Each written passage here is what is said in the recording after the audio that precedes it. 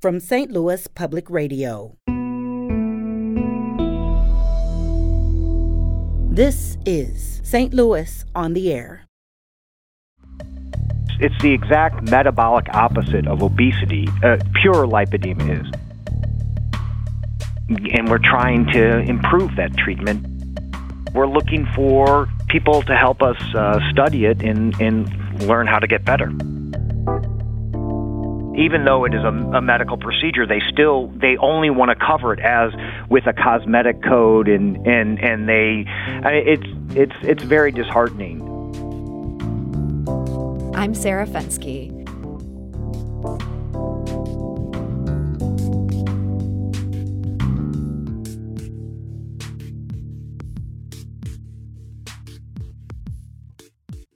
Some studies suggest that as many as 11% of women suffer from lipedema. That's a lot of women. But here's the truly shocking part. In many cases, their physicians are ill-prepared to diagnose it. Some women truly suffer as a result. Dr. Thomas Wright is on a mission to change that. He's published numerous papers about lipedema and has a new study underway with the Washington University School of Medicine to explore how best to treat this condition. Dr. Thomas Wright is medical director of the Laser, Lipo, and Vein Center in O'Fallon, Missouri, and he joins us today to tell us more. Dr. Wright, welcome. Welcome. Yeah, thank you. So let's start with the simple part. What exactly is lipedema? So lipedema is a fat and connective tissue disorder that causes disproportionate accumulation of fat just under the skin on the legs and arms, limbs of ladies. And as it progresses, it causes heaviness, tenderness, and then it starts to affect gait and function. The way people are able to walk and move. Yeah. So how is it different than normal fat? You know, we all know people who are carrying around extra weight and that affects how they're able to move and walk. This is different. Yeah. So first of all, I just want to say it is common, and you probably, there's a lot of ladies, people know ladies who have these lobules and on their legs or they're even when they're relatively slim, and so these lobules can then just by mechanical forces affect the gait and stance, and then so this fat is very it's metabolically different. So it is it can cause it under the same circumstances with the same nutrition. It can double in size compared to non-lipedema fat. And, you showed me some photos of this as we were preparing for this interview, and it made me realize, I have seen people where, my best guess would be that they're suffering from this. It does look different. It's something, we're going to tweet a link there at STL On Air. If people want to take a look at this, there's a very distinctive look to this kind of fat, and it can be very hard for people because you can become extremely large, mainly in the bottom half of the body, even though it doesn't seem to affect people as much on the top half the way maybe a normal overweight situation would. Is that common for people suffering from this? Yeah, so it's the exact metabolic opposite of obesity, pure lipedema is. In that it accumulates in the extremities, not viscerally, and it behaves metabolically different than normal fat that people and has effects. So obesity has more effects. Has more risk of diabetes and heart disease, whereas lipedema fat does not. It's relatively insulin sensitive, and so. But then, as it accumulates, it can cause a secondary obesity, and then they have both lipedema and obesity, and it makes it even tougher to treat. Because it makes it hard for people to move when they're carrying around this particular sort of heaviness. Yes. So these photos, like I said, this kind of hit things home for me. I'm like, I have seen this out and about. And yet you say, and many studies have shown, that a lot of physicians miss this. even when it's right in front of them. How is that possible for something that presents in ways that seem somewhat obvious? Well, so awareness is very poor. A recent study showed 92% of physicians couldn't recognize it when it presented to them, and then nurses and therapists and such also have a very poor awareness. But it's literally staring right in front of you, and so it's very unfortunate because we need to be the medical community and the population at large needs to be more aware of this. And you've mentioned that your own grandmother suffered from this. Is this something that where she was ever given a proper diagnosis? Unfortunately, no. It was, even so. This was originally actually described at the Mayo Clinic in the 30s, but it was kind of forgotten, and it's really been just recently that first through in Europe and now more recently in the U.S. that we've refocused attention and brought more awareness, or at least trying to bring more awareness about it. So you've published some case studies related to people who've had this and dealt with it for years because they weren't getting a proper diagnosis. And in some cases, these are some kind of harrowing case studies. Can you give us an example? How might a woman be affected by her physician just missing out on the fact that she has lipedema and she's struggling with this, just thinking that she's overweight? Right. So I mean, there's some fairly tragic cases where the most extreme was a lady who was overweight, and she but also had lipedema, and she had a gastric bypass surgery and lost a great deal of weight and continued to lose weight, and then. She became malnourished, and because she had the lipedema with the large, which in this lipedema fat is relatively resistant to weight loss, then she continued to have large legs and arms, and her malnutrition really wasn't recognized, and so because they saw these large arms and legs and didn't appreciate that she could also be malnourished, and now she became very weak and actually needed to be hospitalized just to receive IV nutrition. Which is very unfortunate, but she did, eventually recover. They eventually figured this out. Dr. Wright, hearing this, I can't help but wonder if part of the fact that this was almost forgotten about after the Mayo Clinic discovered it is related to the fact that sometimes the medical community doesn't really see overweight people, and they don't really see women. Because the physicians there don't necessarily relate to that on a personal level. Do you feel like that's maybe part of the problem with this? I do actually, and I think that they, too much. I mean, too much of the medical community, because weight is such a touchy subject and a difficult subject. It's very complex, but the research in this lipedema is actually, kind of helping us better understand that, for example, the fat, as I mentioned a little bit earlier, the fat in lipedema is metabolically different, and so it's not always X calories in and Y calories expended doesn't always equate to a certain number of fat cells, and so this is so when we talk about so these women will often present and say I diet, I am a good eater, and yet they still have large legs and arms, and I think they have been sadly not appreciated or not even not taken at their word.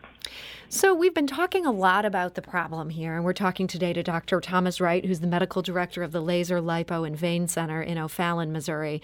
But Dr. Wright, you're also here to talk about some solutions. There is some change happening on this. As you mentioned, the U.S. finally has standard of care guidelines for this disease. You were part of the group that helped publish those. So are there ways we can treat it once it's properly diagnosed, ways to help people so they don't have to deal with this? Right. So there is no cure, but we can treat it effectively, and the treatment consists of compression. Diet is a crucial part of that, and we do recommend a balanced low carb diet and compression and all these things are helpful. Those are the main. That's the compression, the diet, and lifestyle changes. Often lymphedema therapy. Those are the mainstays of the non-surgical, and then we are treating this surgically as well. People can have it removed. Yeah. So the standards of care are now out there. They've been published. Are insurance companies on board for this and willing to pay for the people who truly need an intervention, whether that's surgery or whether that's the lymphatic care that you were talking about? Unfortunately, the standard care guidelines just published in the last year, and they have created policies, but they are the insurance companies are paying very poorly, or they now have some coverage, but they are not. They're making they have a lot of hurdles, and then even when you go through their hurdles, they are not they're not wanting to cover it very well. I'm sure people will be shocked to learn that insurance companies may be a problem with this. Is it that in some ways they want to treat this as just cosmetic versus understanding the huge impact it has on mobility? Oh, very much. And they even though it is a medical procedure, they only want to cover it as with a cosmetic code, and it's very disheartening. Yes. The frustration is real, and we see it every day. So one thing that you're working on with this, in addition to just trying to raise awareness about this condition, letting other physicians know what's right in front of them, you also have a study underway now at WashU Medical School. This is with funding from the Lipedema Foundation. What is that looking at specifically? So I'm very excited about this study because this is, and I just want to say the principal investigators, Dr. Sam Klein and then Vincenzo Cifarelli at WashU School of Nutrition, and we are enrolling people now to look at the effect of diet and weight loss on lipedema and body composition. And it's a very sophisticated study where we're doing MRIs and DEXA scans to show body composition and looking at the metabolism in terms of with like sensitive insulin clamps and looking at insulin sensitivity and the tissue biology, and then we're having them lose some weight, and then we re-study their body composition and their adipose tissue and their insulin sensitivity. And so what are you hoping will come out of this study? I know it's still underway at this point. It may be too early to say. Well, I think it will help us really appreciate. I mean, we know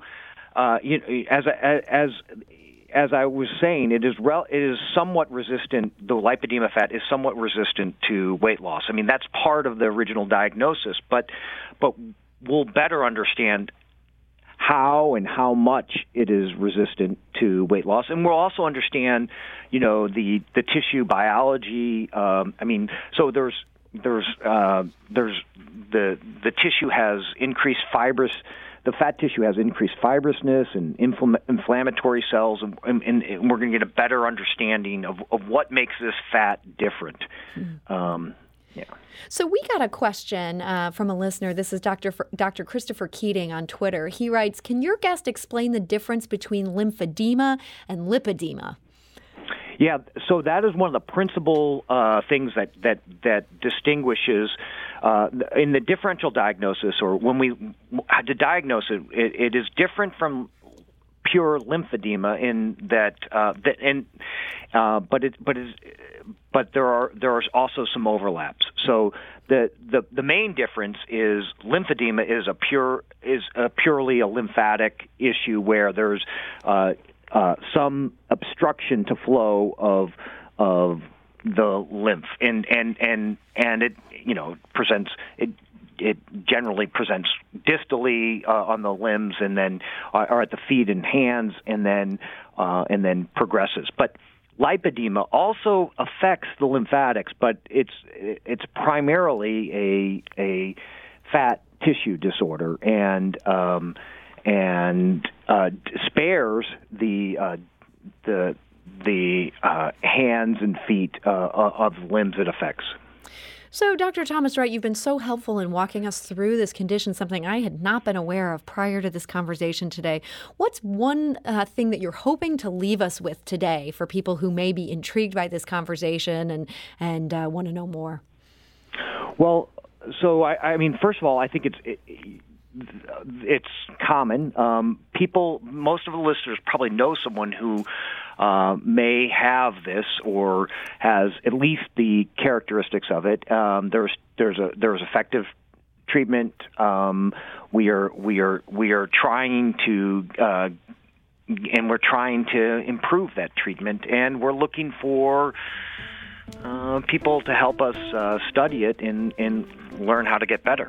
So if you're somebody who you think you might be suffering from this, you may want to reach out to the Laser Lipo and Vein Center in O'Fallon, Missouri. They can ask you some questions, find out if you'd be a good fit for this study, or you can just get more information about this. We'll get all of that information on our website for people who want to know more. Dr. Thomas Wright, thank you so much for joining us today. Thank you very much, Sarah. It was a pleasure.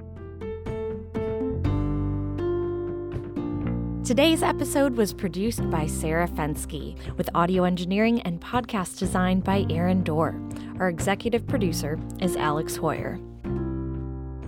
St. Louis on the Air is a production of St. Louis Public Radio. Understanding starts here.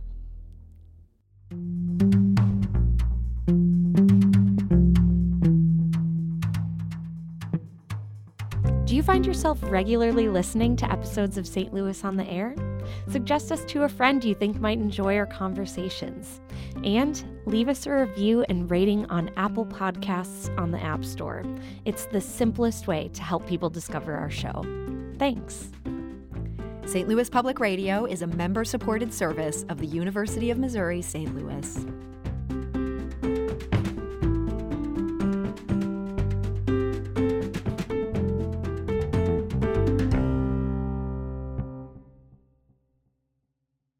Support comes from the Missouri Forest Products Association.